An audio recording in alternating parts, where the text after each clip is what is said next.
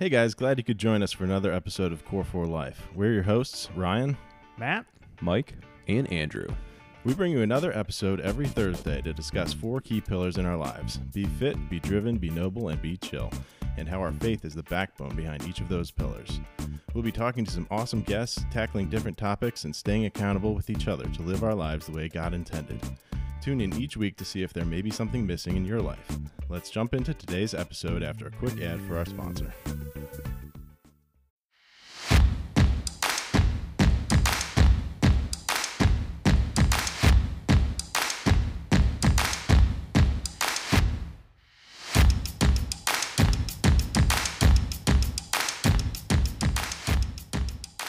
Do a little cheers here. Yep. And cheers, boys. Cheers. And we are welcoming Matt Knabe to the show today. He's joining us virtually, so he virtually cheers with us. But so Matt is a licensed professional counselor with Emerge, and he's also had quite an extensive music career. So we're really looking forward to getting to hear a lot of that and a lot of what God has been doing in your life through counseling, through your musical career, and just through everything that you've been through. And I will say, I get the opportunity to play with you, the church band, and that is the only opportunity that I would ever have to play with a musician of your caliber. So that's very kind I of you. truly, I truly appreciate playing with you and just getting to hear what you bring to the worship team. So Thanks, man. welcome to the show, man. Thanks, guys. Thanks for having me. Good to have you here, man. Yep. Yeah. So, we've had a couple conversations and, just talking through what we were going to talk about on the podcast. And it sounds like you have an awesome redemption story, which, obviously we'll dive into quite a bit. Yeah. But I guess for starting off, can you give us a little background on what you're doing now, like with your music, with your counseling career? Like, just Sure. give us a brief intro of yourself. Yeah. So, so the last couple of years, it's a long story to get to this process, and we'll kind of dive into that. But I've been at Emerge Counseling Ministries for the last 3 years. I do a lot of trauma work. I went back, I guess, in 2012 to get my master's degree in clinical counseling and mental health. And, long story short, it's like I toured for about 15 years in the music industry. And, to get to counseling, it's kind of just this crazy God story that I really had no anticipation of any point in my life to be a clinical counselor. It was not on my radar whatsoever. I mean, from the time I was 15, I was on the road touring and playing music. So the idea of counseling was never on the radar, but life just kind of changed. And I got married in 2015 to my high school sweetheart that we dated for about 4 or 5 years until I was about 21. And she just felt like the life of a musician on the road was not what she wanted. And, roughly 15 years later, God brought us back together by chance, and we got married. And so married with a little girl who we're just thrilled to have. And so I've been Emerged for the last couple of years, and it's been great. That's awesome. So you mentioned that you started your musical career. You started touring at 15. Mm-hmm. Like, how did that happen?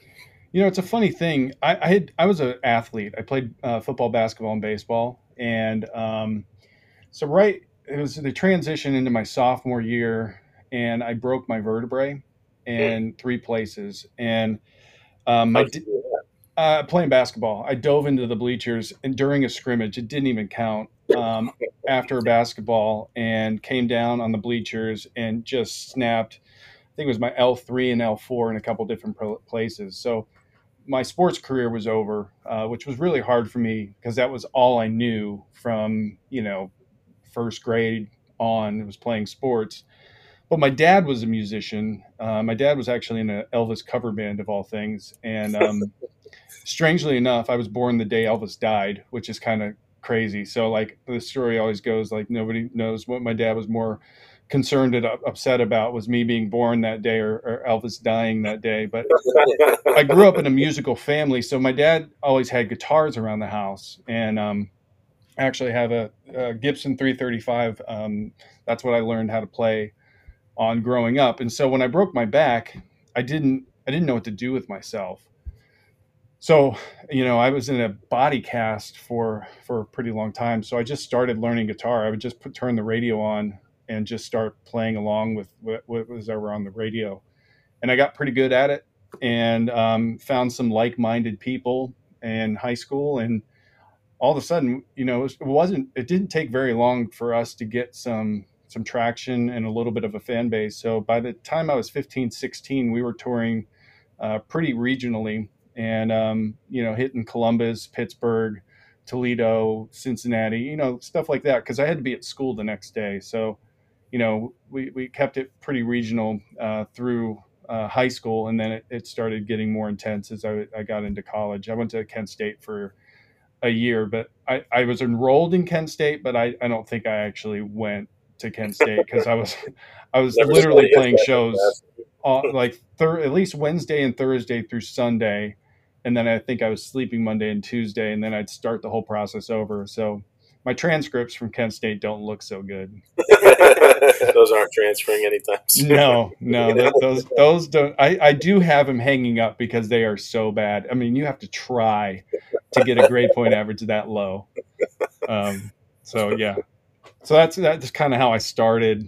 And when I was 18, that's when it became pretty real to me that this could be something, and I started getting some more attention from national type management and labels. And I had a manager that ended up, I don't mean to name drop through this process, but it's part of the process, is he went to school with the guys in DC Talk. Oh. And so I got to know Michael Tate really well. And Tate and I became really close friends. And I was, there was no reason for me to be in college. It was like I was wasting all kinds of money. And so when I was 19, actually I was 18, but I actually moved when I was 19. When I was 19, I moved to Nashville, and that's kind of where everything started to take off. And so, yeah.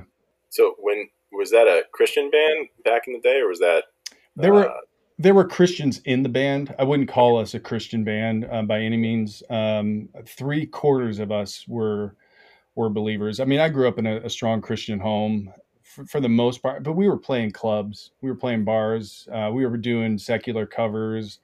All of our original music had always had a foundation in faith, but it probably wasn't like completely obvious to the drunk in the corner. You know what I mean? It's like if a lot of our audience were we played a lot of college towns and stuff, and it's like they weren't going there to be like, oh man, listen to the message of this song. It was just like whatever. So, but I think we did represent something positive. I mean, we I was really young at that point, but I don't think we were trying to necessarily change the world, but we were trying to be probably a little bit more positive than the bands we were touring with or opening up for at that point. What are some of the bands that were there any big name bands that you were opening up for? At that point, when I was in high school, I opened for Kid Rock, Matchbox 20. We opened for, I'm trying to think, there was a band that I loved called the Eels that we opened for. That the singer of the Eels has made some brilliant records. I think those were the big ones. Oh, Big Wreck. I don't know if you guys are Big Wreck fans, but they're amazing. They're a Canadian band. We opened for them at the old Peabody's Down Under, and I just became a huge fan of Ian Thornley, who's the singer. So if you never listened to Big Wreck, you need to check it out. It's just huge riff rock with like Chris Cornell vocals that will rip your face off. That sounds awesome. That sounds amazing. Yeah, we're going to listen to that. Yeah, check it out. Big Wreck. But Ian Thornley, he continued after Big Wreck and has just made some amazing records. Sonically, he's just one of the best vocalists and guitar arrangers that I've heard. Well, what's that like as a high schooler? You're touring with some of these big names that you probably idolized, for the last several years, growing up. Yeah. What's that like meeting them? Are you pretty starstruck, or like as a musician, are you that's just kind of the thing then? You're just open for bands and doing what you need to do? Yeah, I always felt like I belonged there, so I never felt like, there was a couple times I was starstruck. growing up in my parents' house, it was like Elvis, all the really weird Christian music that came out during that era. And you guys might not even remember some of that stuff, but it was weird. Um, like Carmen and, all kinds of stuff. I don't want to throw anybody on the bus, but then Crosby, Stills and Nash and Young were huge. And I got to meet Stephen Stills, and I was like a 13-year-old girl meeting Britney Spears. It was just like, I'm one of your biggest fans. But like, I remember opening for the Eels, and maybe a lot of people don't know the Eels, but they're kind of an underground band. But I remember playing with them, and I went home that night, and I had to be up for school the next day. But I remember turning MTV on, and their video came on, and I was like, I just played with them. Like, I just left the venue, and it was just crazy. So I think there were moments where it was just kind of surreal going, I'm 17 years old playing with these national touring acts. But again, I always assumed the thing, our mantra was kind of like act as if, and it's like we always wanted to, walk into a room and not be the people that didn't belong. It's like we belong here. Like, we've worked our tails off to do that, and so yeah, I don't know. I mean, there's a couple people that you run into, and it's like, oh my gosh, that's the craziest thing ever. But for the most part, everybody's pretty much normal people, Yeah. Talk about that, just like the work that it takes to get to that level. Like, obviously there's some skill involved as far as being a musician and having rhythm, having vocals. Yeah. But as far as like the practice, the time that you have to put in with your instrument to get to a level that you can play in front of thousands of people and be comfortable with that. What's that like?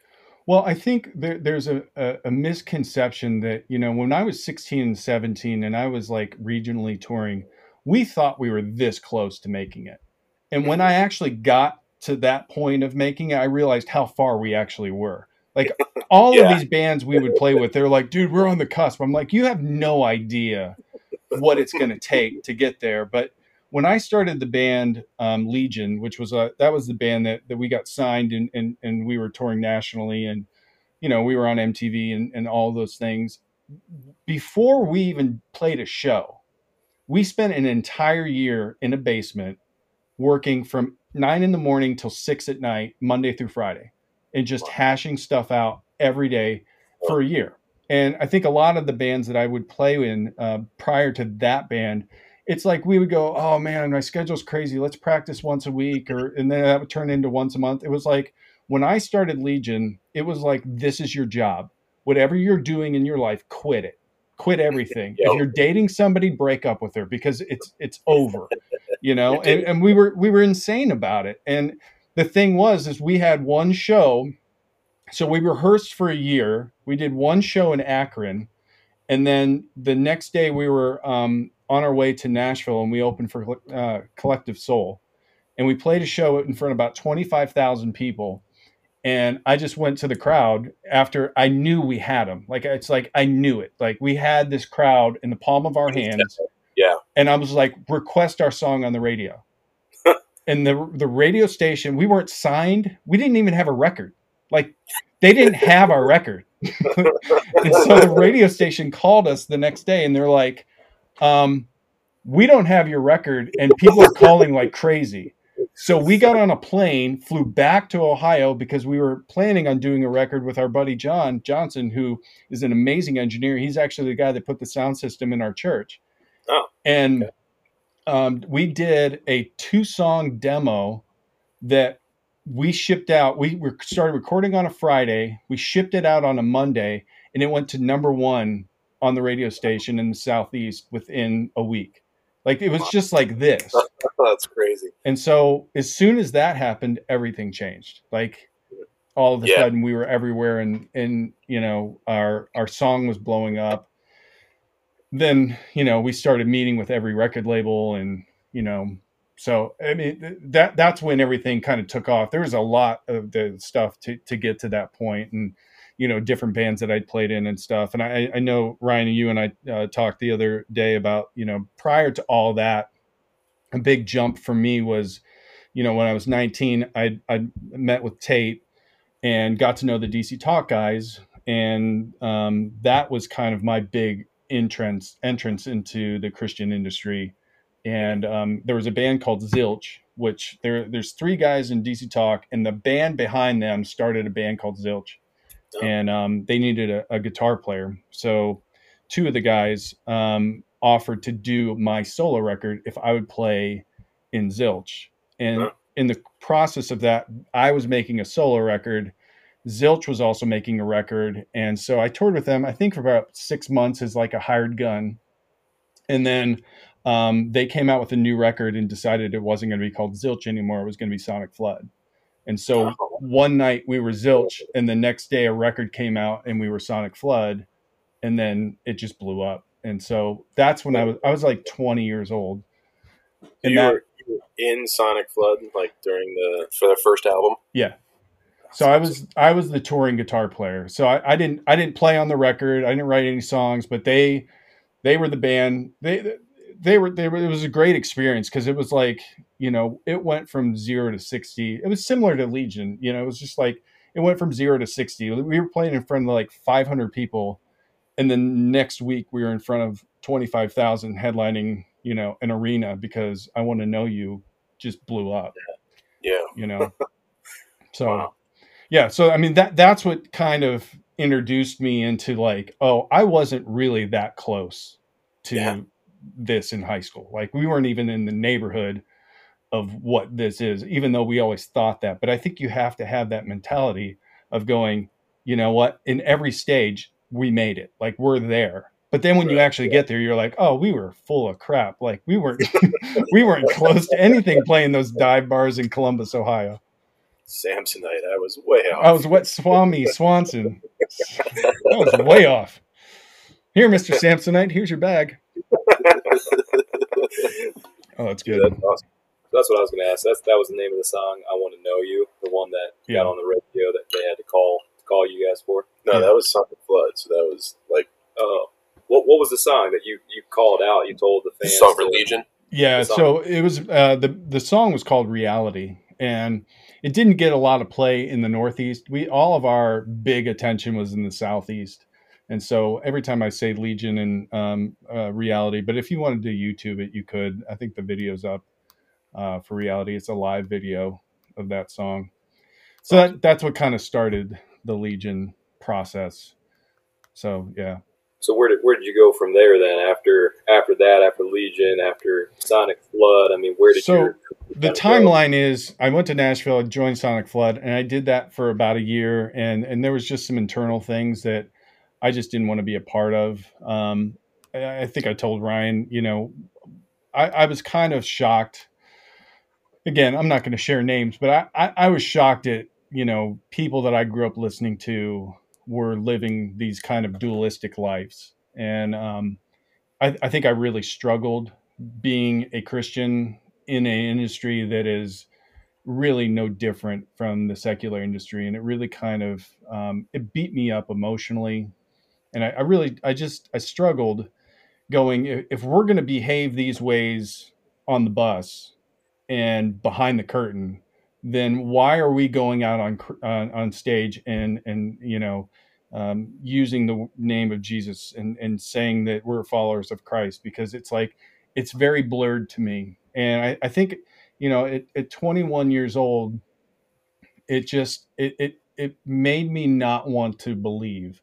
And this is kind of the journey. I always share my testimony. I mean, my story is very much the same with the prodigal son. It's like I had a foundation. I knew the Father. And I think at that point, I got so screwed up in the head that I just took a left turn. And really at that point, I didn't know what I was going to do musically. I was living in Nashville, and all of a sudden, the next stage was a producer friend of mine said, "Hey, dude, I can't tell you who, but somebody really big is looking for a singer, and I think you'd be perfect for it." And I wasn't in a good space in life, but I was looking for a gig, and ended up getting a phone call from the bass player from Creed. His name's Brian Marshall.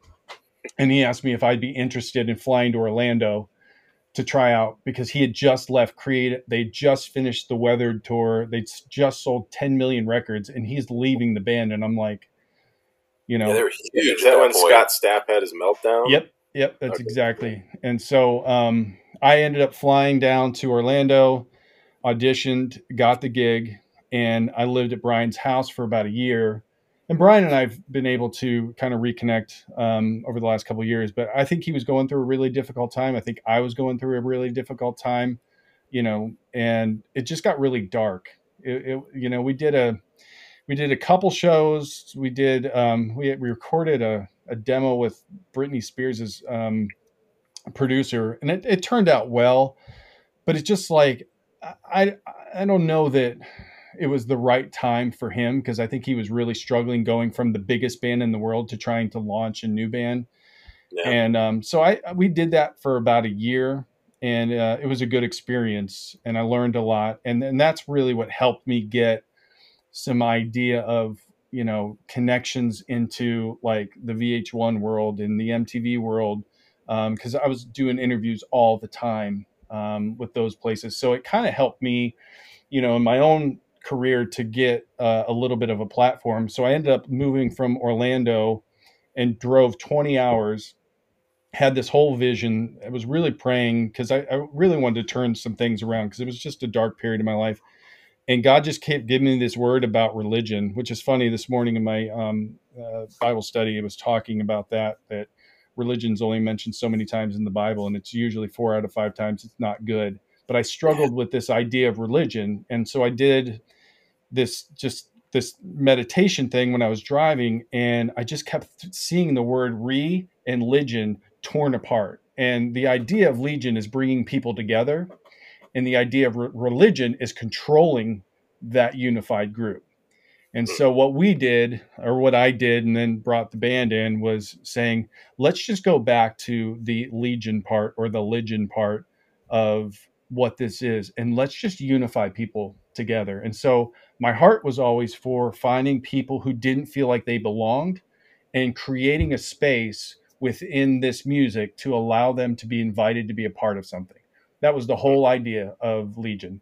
And he was bringing people together. So I drove back to Ohio and got some of the best players and friends that I had growing up, and we started this thing. And then that's when we started rehearsing every day in the basement, and then it started to take off about a year later. Wow, that's awesome. That's pretty cool. Yeah. So you mentioned your story is the prodigal son story, and you kind of turned away during that time after seeing some of the stuff that was going on, backstage on these Christian tours or whatever. What is that? Is the Legion, like, is that what brought you back, or what? Oh no, that took me way further. I think in the Legion part, it's like I've always had this foundation, and knew that my spirit and heart belong to God. But I went through a period in my life, in my early and mid 20s, of just kind of going, I know you're there, but I don't need you right now. And we were sucked into a pretty intense world. When the project Legion took off, it was like all the indulgences that you think of, they were there.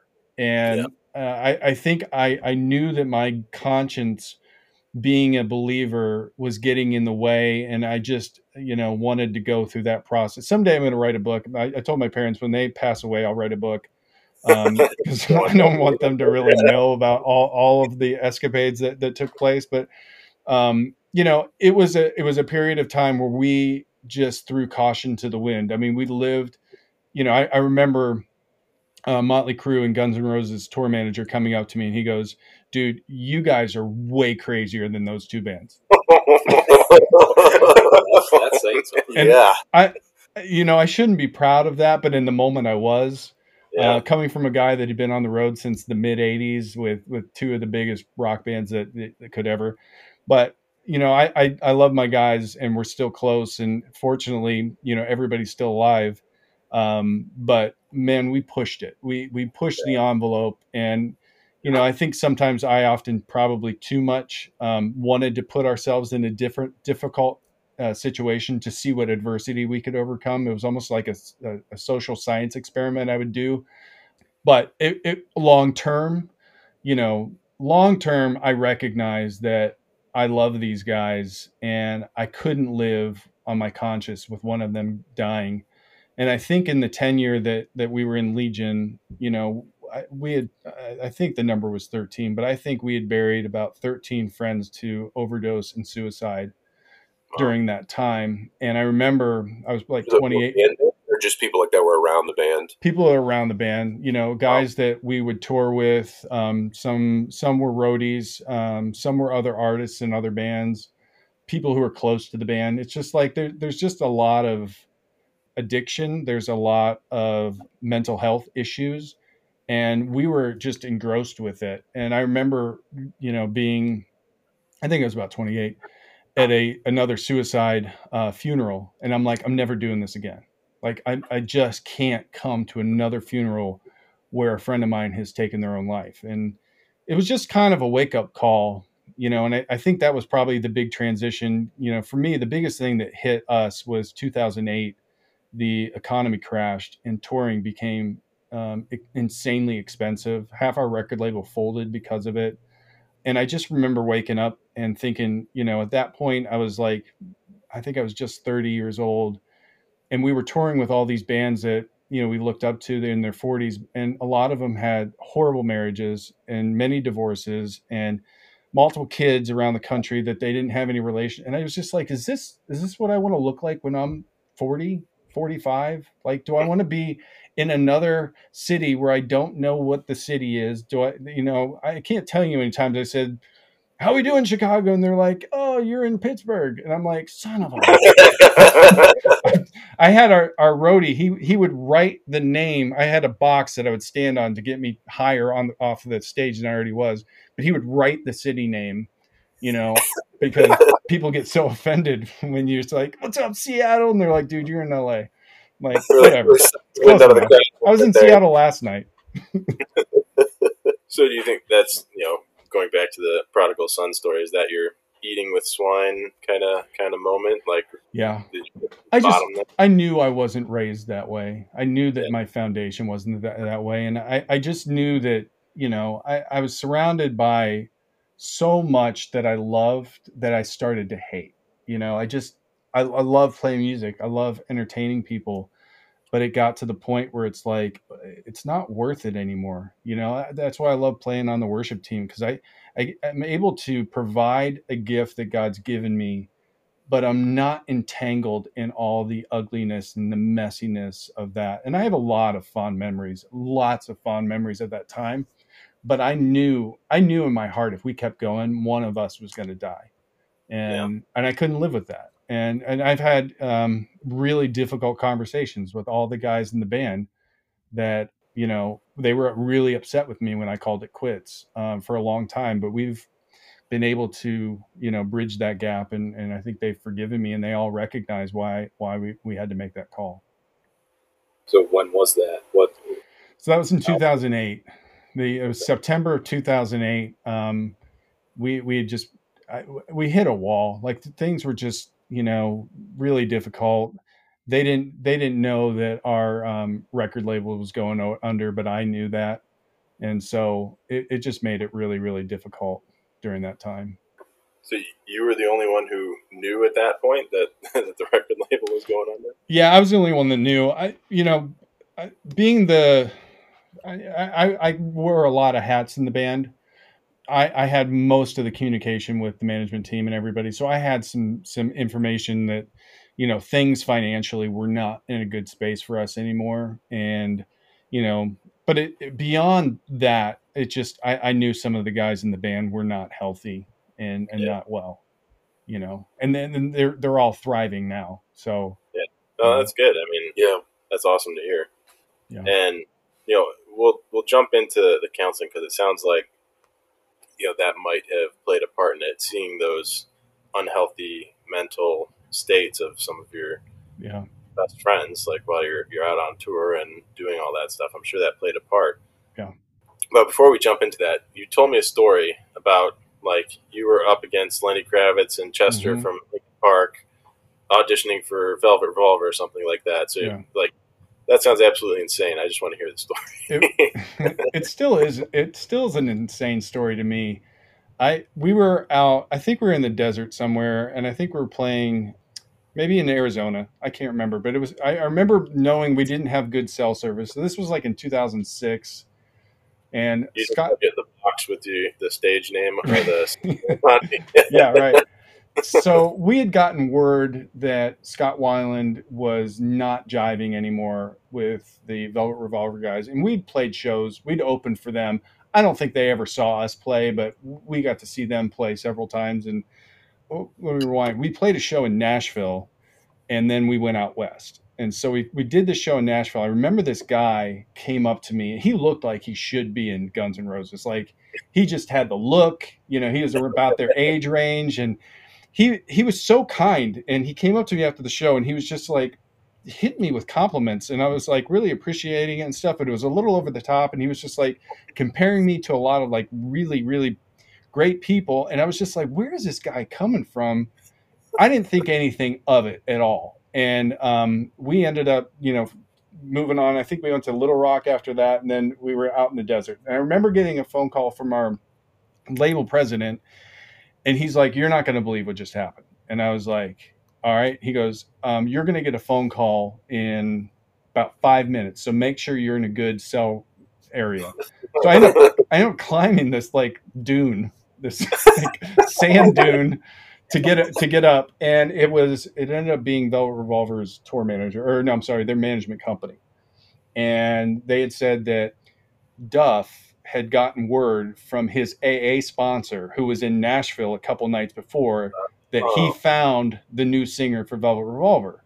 Wow. And so they were like, your tour schedule. And I remember I flew out of Denver. So we somehow we got to Denver. We had a couple days off. So I flew out of Denver to LA, spent like 2 or 3 days in LA. And what they did is they sent me 2 recorded tracks, and I had to write lyrics. So I wrote lyrics on the plane from Denver. And the other thing was, my record label was like, do not tell the band, which I was like, this is not good. But they were like, we don't want them getting paranoid.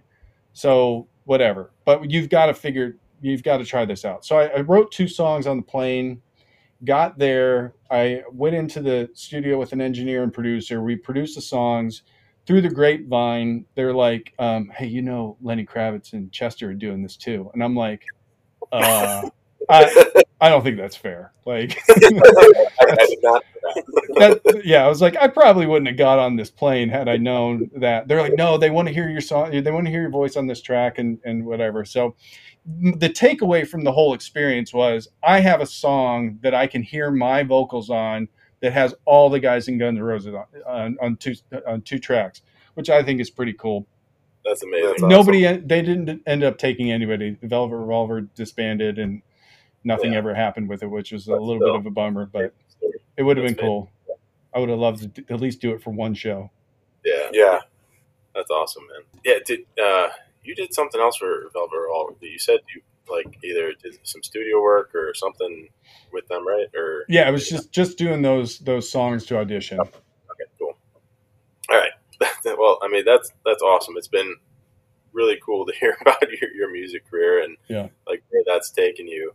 But let's dive into your counseling a little bit and talk about, you know, how you got into that. Walk us through kind of the process, like after touring for so long and after being part of that industry and after seeing all that stuff, you know, walk us through that. How'd that happen? So after 2008, I did one more project, just kind of throwing something at the wall. And, you know, I really feel like the music that I was doing, that I'm passionate about, just kind of faded. You know, I'm a heavy rock guy, and 2008, you know, Justin Bieber hit and Miley Cyrus hit, and I was just like, whatever, like we're never going to make it. But similar to Brian Marshall from Creed, you know, I had a relationship with the Kid Rock guys, and Kenny Olson, who was Kid Rock's guitar player for 13 years, called and said, I heard Legion's done. So we ended up doing a project that we spent about 2 years doing a whole thing. It had a lot of push, but it just, and the record was good. The record's probably, it was a 4-song EP that I probably vocally, I think sounded, it was the best I ever sounded. but it just wasn't happening. Kenny was in a dark place, and I was just done. I think I was done. And so it was 2010. I remember all of a sudden I started to develop panic attacks. And part of what helped that is, living in Nashville at that point was like a microcosm. I couldn't go anywhere. Like every time I went somebody, there was always somebody in your face and going, "Hey dude, let's hang out," or "Hey, can sign this," or "Hey," and it just became suffocating. My brother and I were living in an apartment in the middle of downtown Nashville, and there was a period there for I think it was about a month or two. I didn't leave. And my brother was getting concerned. My brother was our tour manager for a long time and then moved into management. And I remember he called my parents and were like, "You got to get him out of here. Like, he's not doing well." And I wasn't doing well. I developed a really, bad anxiety, probably a lot of depression.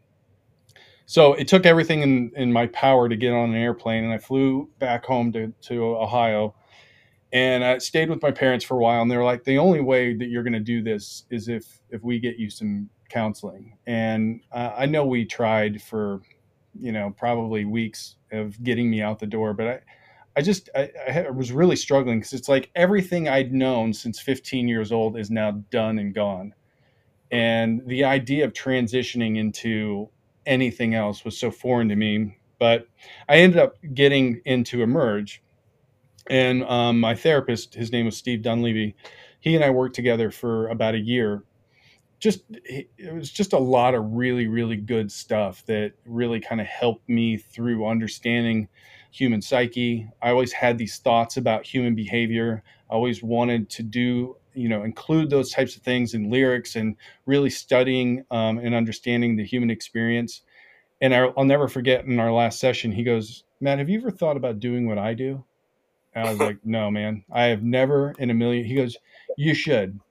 And so a light bulb kind of went on because, being a mental health therapist, I kind of do the same thing with clients that I did with my audience. I just don't sing at them.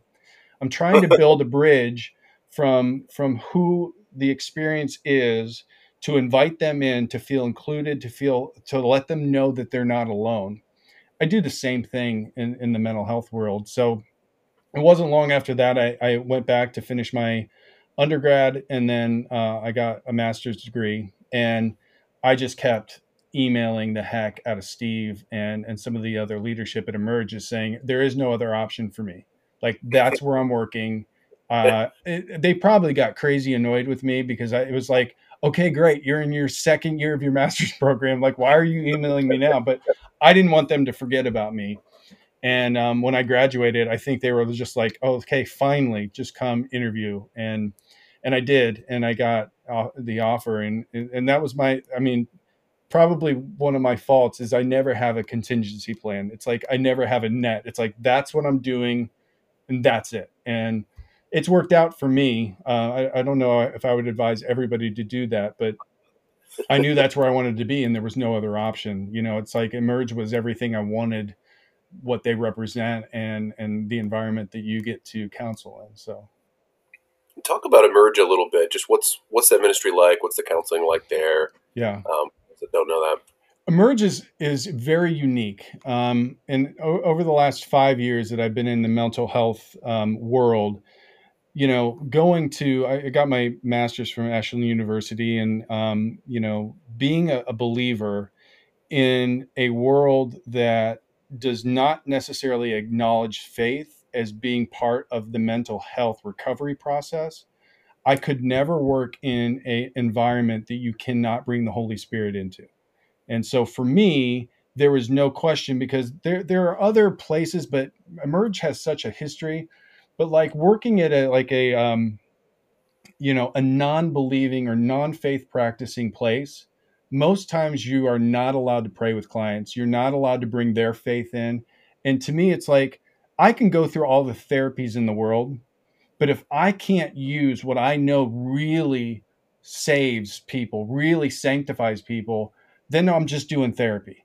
And what I'm trying to do is allow people to come in to a therapeutic experience and have a Christ encounter. And then we're going to see some real change in their life. it's not going to be because I know how to do CBT. It's not going to be because I knew how to do EMDR. Those are going to be vehicles that we enable them to get to that place. And then I get out of the way and let the Holy Spirit do their thing. And I can tell you guys, I've seen more healing in that type of environment. And I wouldn't be able to do that in a place not like Emerge. In a lot of places, you're not even really encouraged to do that at all. And so that's why Emerge is so important to me. And is Emerge, is that just local to Northeast Ohio here? Is there just one location? So out of Akron is our home. There are some satellite places, I believe Toledo and Cincinnati. We've been talking about branching out into other states, and we're really moving the needle on that. And then obviously COVID hit, and so that changes things. But the way now telehealth is taking over, it's going to make it look a lot different. We're really working, well, we're not working, we're hoping, praying that the American Psychological Association will start recognizing therapists like myself, because right now I can only practice in Ohio. And so it really restricts me from being able to work with people who are missionaries in Uganda.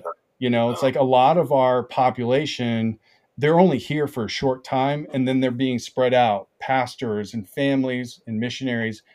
And as the law reads now, I can't work with them the moment they move out of state lines. So with the way that the world is moving, with the way the climate is, I think some of these laws that are very old now need to be radically changed, because our environment's changing. I mean, we're doing a podcast right now virtually because of what's going on in the world, but we can continue doing business and we can continue doing these things. So to answer your question, right now, Emerge is centrally located out of Akron, but this was a big part of starting the podcast that I do for Emerge, was taking the walls of Akron and extending them out to at least start reaching people outside of that zip code. Why don't you talk a little bit about that podcast? Because you mentioned that you're trying to basically bring conversations about mental health care with the Christian perspective to a podcast. So talk a little bit about what you do with that. Yeah, it's been a really neat change of pace for my role. The first 2 years I was with Emerge, I just saw client after client after client after client. And then about a year and a half ago, we had a new president, and his wife came on and just sat me down for a lunch and asked me some things about, where I see myself going and how I would like to, progress with Emerge. And they just had this vision of a podcast. And it's really funny because I'm the music guy at Emerge. So they're just like, so anything with a microphone you can do, right? Like, I was like, just because a podcast has a microphone doesn't mean I know what I'm doing. Yeah, because I work in IT, they think that I can do anything. Exactly. You really can. Yeah, you can. So I spent about 6 months just studying and understanding what podcasting was, because I didn't really understand the world. And then I think it was last February or March, we launched our first season, and it's been awesome. And it's a podcast that really focuses in on the journey of faith and mental health, because I think they're so symbiotic. And I interview different people who have gone through extraordinary experiences. I interview specialists in certain areas like anxiety or depression. We talk a lot about family and marriage. Obviously, this year we focused a lot on how the COVID experience has affected people and their mental health. And so it's been really great. We're wrapping up season 1 in the next couple weeks, and then we'll launch season 2 early next year. And, trying to just grow something similar to what you guys are doing at Core for Life. It's like, these are messages that people need to hear. It's like we are living in a very strange time, and there's a lot of uncertainty. And especially over the last year, anxiety levels have gone through the roof. We have noticed depression levels going through the roof, and the suicide numbers are going up. And so it's a imperative message that we're getting out to let other people know that they're not alone, that this is difficult and it's okay. A lot of times what I share with clients, it's like, it's okay to have anxiety right now. Like, when we have anxiety and there's not a stressor in front of us, I always use the example. It's like, if there's a bear in front of you, it's okay to have anxiety. What this year of 2020, it's like, that's been a bear. I mean, it's okay. Our anxiety levels are allowed to go up, and know you're not alone. And so, a lot of what we try to do on the it's called Experience Emerge, but we call it XM for short. The XM podcast is just giving people tools and vehicles and information so that they can utilize that in their own lives. And then what a lot of my cohorts who I work with and colleagues, they'll use the podcast for tools in between sessions. So it's like, I can only see a client an hour a week. There's a lot of time between that hour and the following week an hour. So here's a couple tutorials or podcasts on mindfulness or calm space or whatever it may be, so that they have stuff in between to keep them going. That's awesome. How many people do you talk to that are Christians versus non-Christians that are coming to Emerge? Oh, as far as clients or guests on the show? Clients. Okay. Clients, I would guess it's a higher number of non-Christians that you would think. And the reason I would say that, I see a lot of young adults and teens. A lot of them, it's their parents bringing them. And so they usually come from a Christian home. I mean, if you're coming to Emerge, for the most part, you're coming knowing that there is a faith-based ministry that's happening. Now, I've had some people that have come and they're just like, look, I've gone the secular route on counseling and it's just not gone well, but I want to let you know I'm not a believer. That's rare, but I've had that. But usually there is some connection with faith. I always tell clients, it's like, I want to pray with every one of my clients, but I will tell them, if you don't want me to, I'll never be offended. And if you say, hey, man, I'm not interested in praying today, that'll be totally fine. I'm never trying to press that upon them. And I've had a couple clients go, you know what, I'm just not feeling praying today. Okay, no problem. But I would say it's, for me, it's probably 60-40. I'm totally guessing on that, but it's somewhere in the neighborhood there. I feel like that's the hardest thing, right? When you're talking with people, if they have that same faith and background, mm-hmm. It's easier to open up to them with where you're at in your faith and how you've grown, to get them to realize and understand maybe where they're at in their life. But if they don't have that, what do you do in those circumstances? You know what? I've never had a huge problem sharing my faith. I don't know why this story came back to me, but I was thinking about, and you guys are going to laugh at me.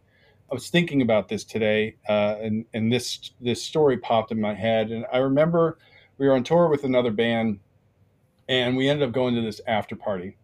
And this after party was us and a bunch of girls who danced for a living. I think that's a kind way of saying that.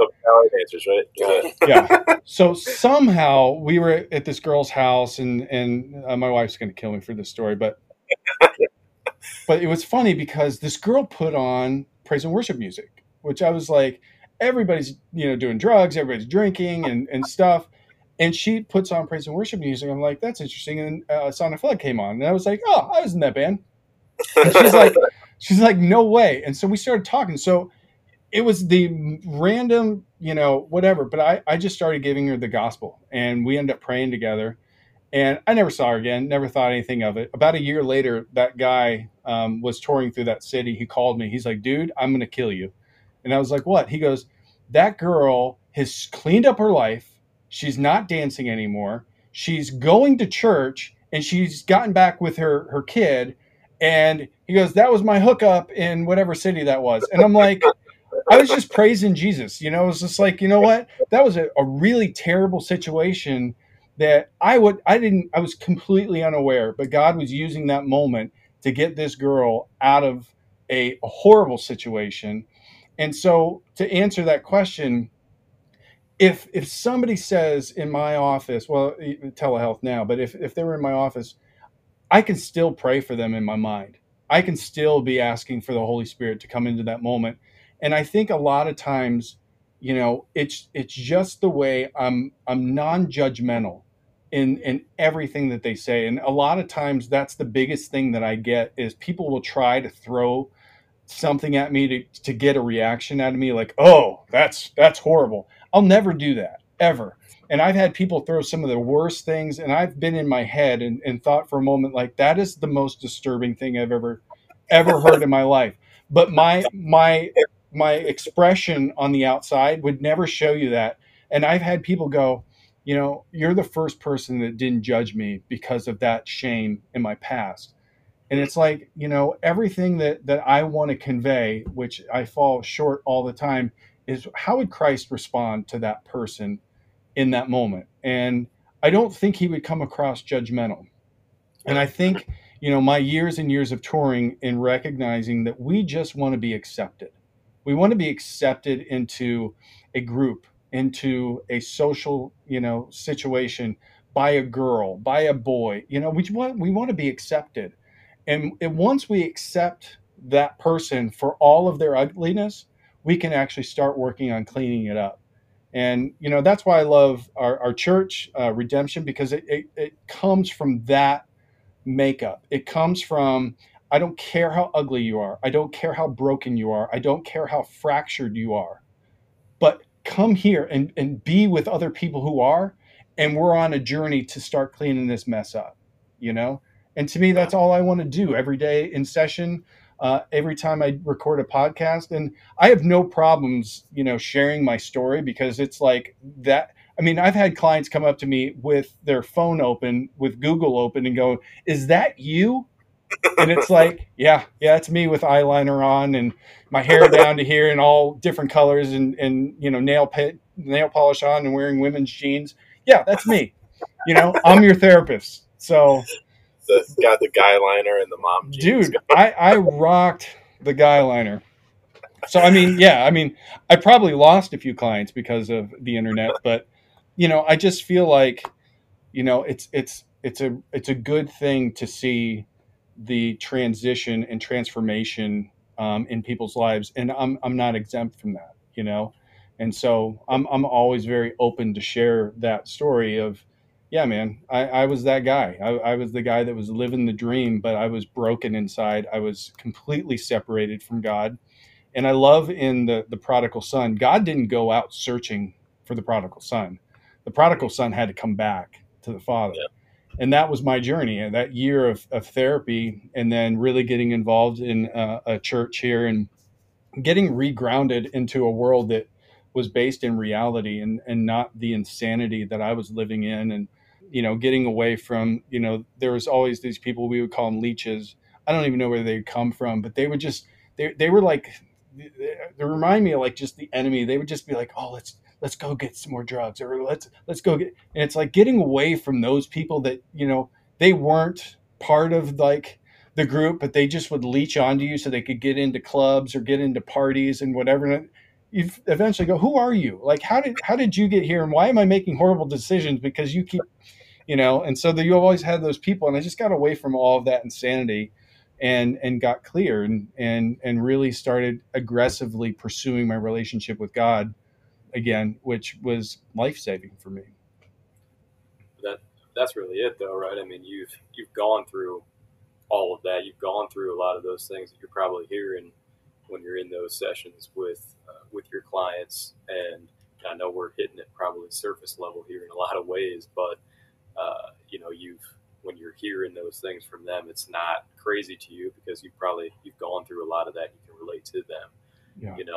I think our audience who we're talking to is men and husbands and fathers, and a big thing for men, it seems to be it's hard to reach out for help, and there seems to be a stigma a little bit around that for men and just looking for counseling. What would you say on that topic, and have you had to deal much with that in your line of work? Yeah, I think that's a really great question, and I think there's a lot of truth in that. I think the problem is pride gets in the way. And for me, and being on this side now, a huge part of me getting the work that I needed to get me to a place where I could even see God again and even be okay with myself, because I was carrying so much shame and guilt, is that I had to recognize the strength comes in knowing I need help. It's not a strength to go, I know there's problems in here, but I'm just going to deny myself of that and avoid it. Avoidance is one of the biggest issues we have as human beings. It's like even going back to Adam and Eve, the moment the fall happens, what do? They avoid, they try to hide.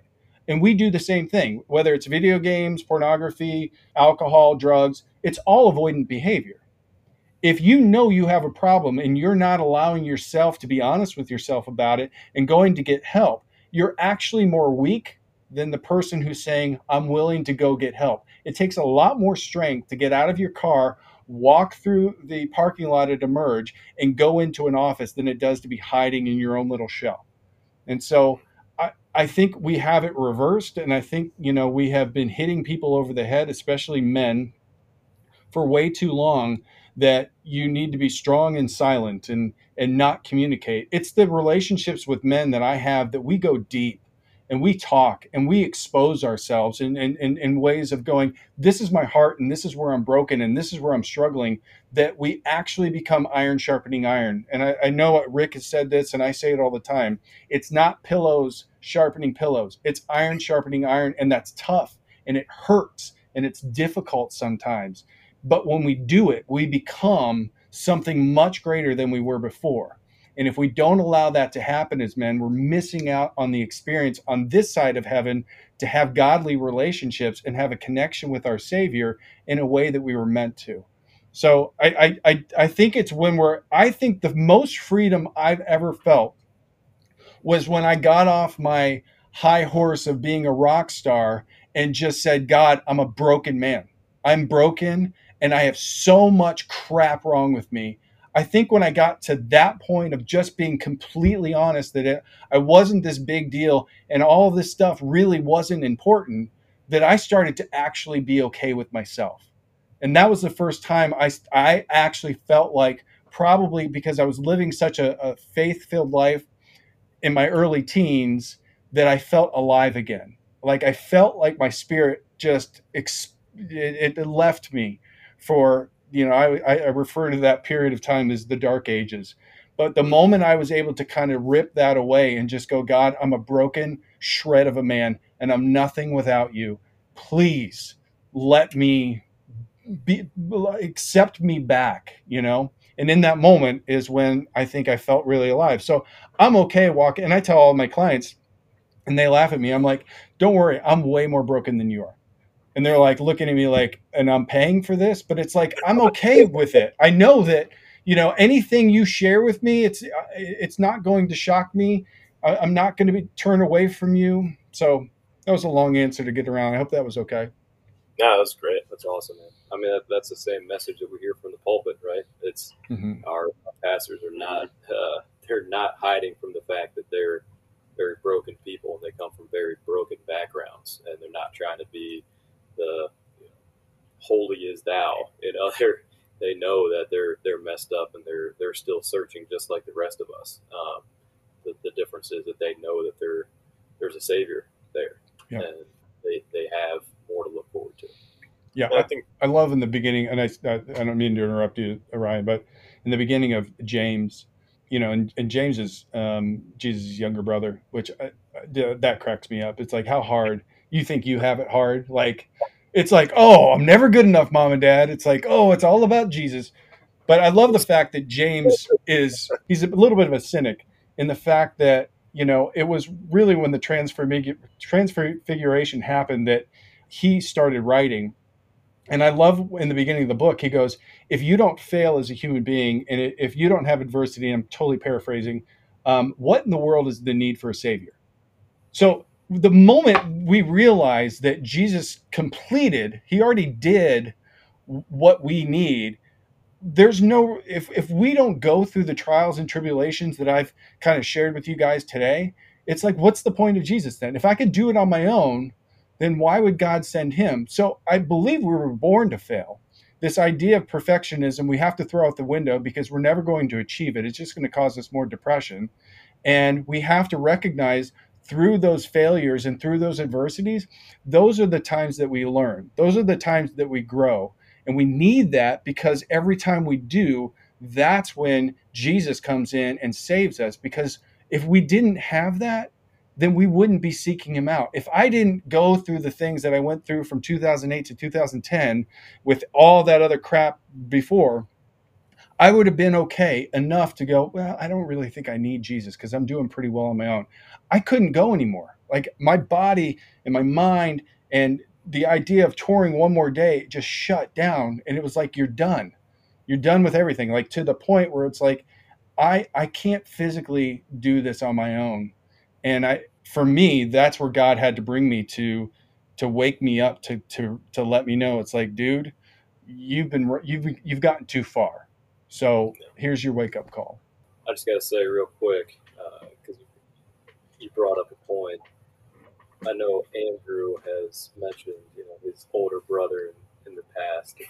He was a Harvard professor, and that you can't really compare yourself to your older brother when you're talking about James comparing yourself to Jesus. Mm-hmm. Your older brother, you always got that to fall back on. Like, you're not comparing yourself to Jesus there. So. His boss at Harvard is on the board of Moderna that came up with COVID vaccine. So he worked with some smart people. Yeah, at least you aren't Jesus' younger brother. At least Jesus' younger brother. No. Yeah, Andrew, that's right. If you ever need to talk sometimes about the issues that you have trying to achieve, you just let me know. We can. Yeah, my younger brother's a doctor too, so I'm really the black sheep of the family. I'm the only one that doesn't have a PhD or a doctor, so yeah, we need to set up a few sessions probably. Yeah, we can do that. We can work through some of that stuff. You're going to do a cool podcast. Yeah. But I love that. I love that. Really, overall, that message, and I think that's where a lot of times Christians come across as judgmental or like belittling to other people that have a past or have done things that they're ashamed of. And I think that's, for all the reasons that you just mentioned, that should never be the case. Like, we're only saved by faith in Christ alone. And that's what we rest on. And so we shouldn't be out there yet judging, putting other people down. Like, we should be a light and be ones that are welcoming others in. So I just love that message. I love that that's what Emerge is all about, and helping people get to that space. Yeah.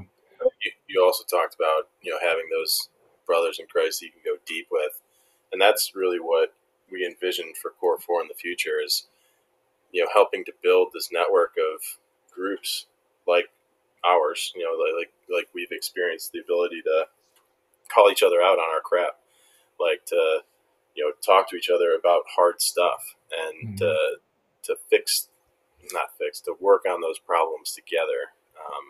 And we just envision being able to facilitate some of that through some content that we're able to provide. So I think it's awesome, just the what you're doing through Emerge and the work you're doing there. It's just great to hear, man. That's awesome. Well, I appreciate what you guys are saying. And I just know in my walk and in, kind of over the last, 10 years plus of finding that again that I had in my teen years, I've never been able to do it alone. And so there's always a Paul in my life, and there's always a Timothy in my life, and that's people that I'm breathing into and people that are breathing into me. And if you don't have that setup, you are one of the sheep that is not part of the flock, and you are easy to pick off. And that's kind of what happened to me as I started to wander out into the world. I became much easier and easier to target for the enemy and for everything else. And so, I just know the relational things. Like, I have a wonderful marriage. I love my wife, but I need those guys in my life too that are breathing life into me, because it's a different type of intimacy that we have on that level. And I believe God created it that way because we need that. You need the accountability. Otherwise, you're not going to make it very far. Matt, how have you developed those relationships? Because I think, our relationships formed over, connection with the church, working out together, something like that. But I do think there's a lot of guys that, may want those types of relationships. How did you start those? How did those develop? Well, the first thing is you pray for them. and you ask God to start preparing yourself and those other people to be open to that in that moment. And I've always, even in the dark eras, I've always had people in my life. It's amazing to me that I think that God was bringing people to me throughout my entire life, because I've always had guys that were overseeing a part of me, and they were always believers. I would say that you have to be, and I hate using this word because it's such a church word, but you have to be very intentional with those relationships. And, I'm very blessed to have a buddy of mine. You guys know his name's Jason Rice. I mean, he and I were in bands together in high school. We've been friends for, 20 some plus years. And, when I came back, he was one of the first people I connected with. And, we've developed a really, really great relationship, and we're in the Word every day together. And every morning we're sharing, and another dear friend of mine, Greg, Rob, we've brought him into it, and that's been awesome. So it's like we have an accountability together that is huge, and we're constantly praying for each other. But I think the big part is we don't have a relationship with our creator unless we pursue a relationship with them. And the way we do that is, for me, I need to be spending time in the word. I need to be spending time in prayer. And when those things aren't happening, I think it's really, really difficult. And there are times where I want to be lazy. It's so easy to want to be lazy. But when you have two other guys like that are just constantly, it's like I'll see their name come up on the Bible app, and it's like, oh, Jason did his study for today. I'm like, oh, now I got to go do, but it pushes you. And so it's like, if I want to foster a healthy relationship with anybody on earth, I got to spend time with them. So if I'm not spending time with God, then my relationship isn't growing. And so, I think that's what helps motivate us in that situation, because I want to be in that every day. It's like you cannot take time off, because it's something that I think you have to continuously pursue.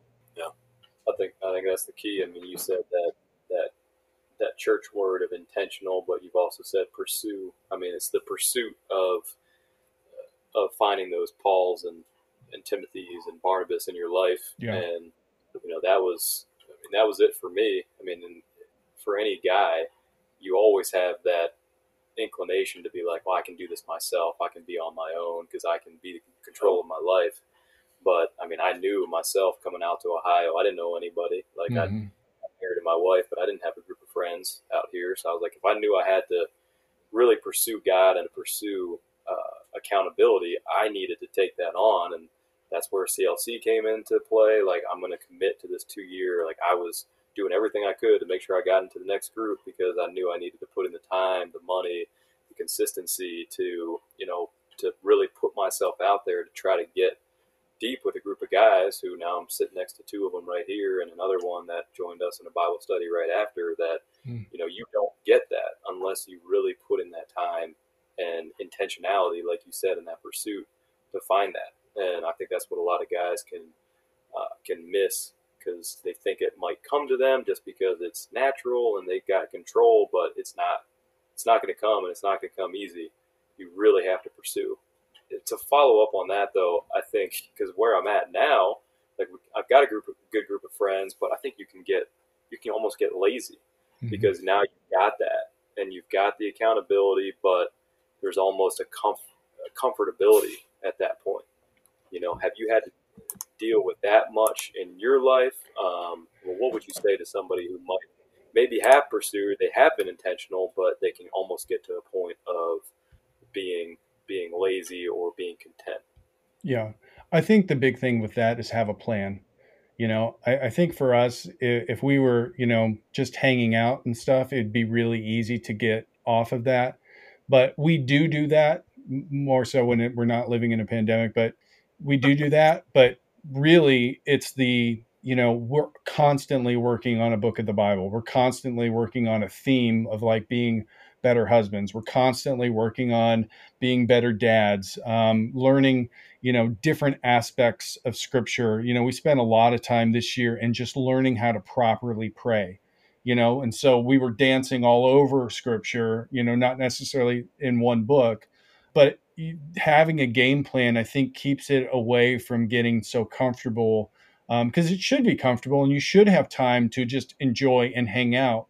But I think, for us, it's really about going, we have a lot of friends outside of this core, and that's great. And I get to do that. But with these two guys in this particular time of our day, we are going to be aggressively pursuing Christ. And that's really it. On top of the fact, it's like aggressively doing that, but then being accountable and prayerful for each other about what's going on in our lives and the hardships we may have or the issues that may be going on in our families, that we can kind of be a support for each other. But that's what that time is designated for. If we're, going to dinner together or hanging out, it may not be so intense about that. But that time, I always say, it's like there's two things that we can spend in this world: money and time. And I can tell you exactly where your heart is if I can look at your pocketbook and your calendar. And so for me, when God talks about money and he talks about tithing, I also tithe that first 10% of my day. If I'm going to tithe the other thing I can spend, which is the first 10% of my income, then I'm going to tithe that first 10% of my day. And so that's what we do, is that time is intentional for us. Like we are using that time for that, because I'm going to be spending time with the Lord, and then I'm going to be spending time with my brothers via text, through the Bible app, that we're going to be communicating about how we're interpreting whatever we're reading that day. So for me, to answer that question, I think it's really about having a plan, and then knowing that time is that. It's specific to that. That's what we're doing. Because it's too easy to get caught up in other things, and we want to get caught up in other things. I love golfing. I love, doing those things with those guys. And that time, we know, but that first 10% of our day is going to be that. That's a great idea, is taking that first 10% of your day. I've never really thought of it that way. Like, I've always thought, especially for me, doing it first thing in the morning makes sense, just because, just fresh. Give them your first fruits. The best version of me is going to be that first part of the day, because after the day gets started and I always tell people, do not pick your phones up in the first hour that you wake up. Do not get on social media. Do not check email, because then you become a responder. Don't be a responder to the world. Be somebody that's putting stuff out into the world that's healthy. Like, be that guy, So if I spend the first 10% of my day, I'm giving him the best version of myself. We already know the brain can only compute so many decisions a day. So give him that part of you. And it's amazing to me how much better my day flows, because now I'm not responding to the world. I'm actually interjecting things into it. Dude, that's fantastic. Really, really love that concept. And I feel like we have probably like 3 or 4 more podcasts worth of content. We're just gonna call you up again, and we'll have you on the show again. Maybe we can meet in person once all this insanity settles down. But dude, just so grateful for you coming on here and talking through your story and Absolutely. sharing some awesome tips with us and talking about mental health. And like I said, we didn't even get to half of the things that we planned to talk about, but it was such good stuff. We're psyched about it, and I'm sure our listeners are gonna respond well too. So thank you so much for being on, guys. I appreciate it. Ryan, Andrew, Mike, and Matt, thanks for letting me be a part of what you guys are doing, because I really think men need what you guys are doing, and any way I can support it, I will be 100% behind. And I want a shirt. You're getting a shirt. You're sure we'll get it next time that we play together. I will bring you a shirt. All right, sounds good. Thanks so much, man. Thanks, guys.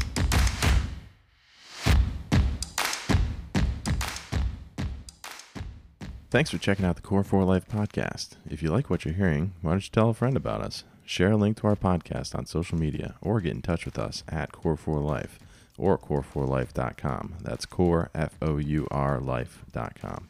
Catch you next time.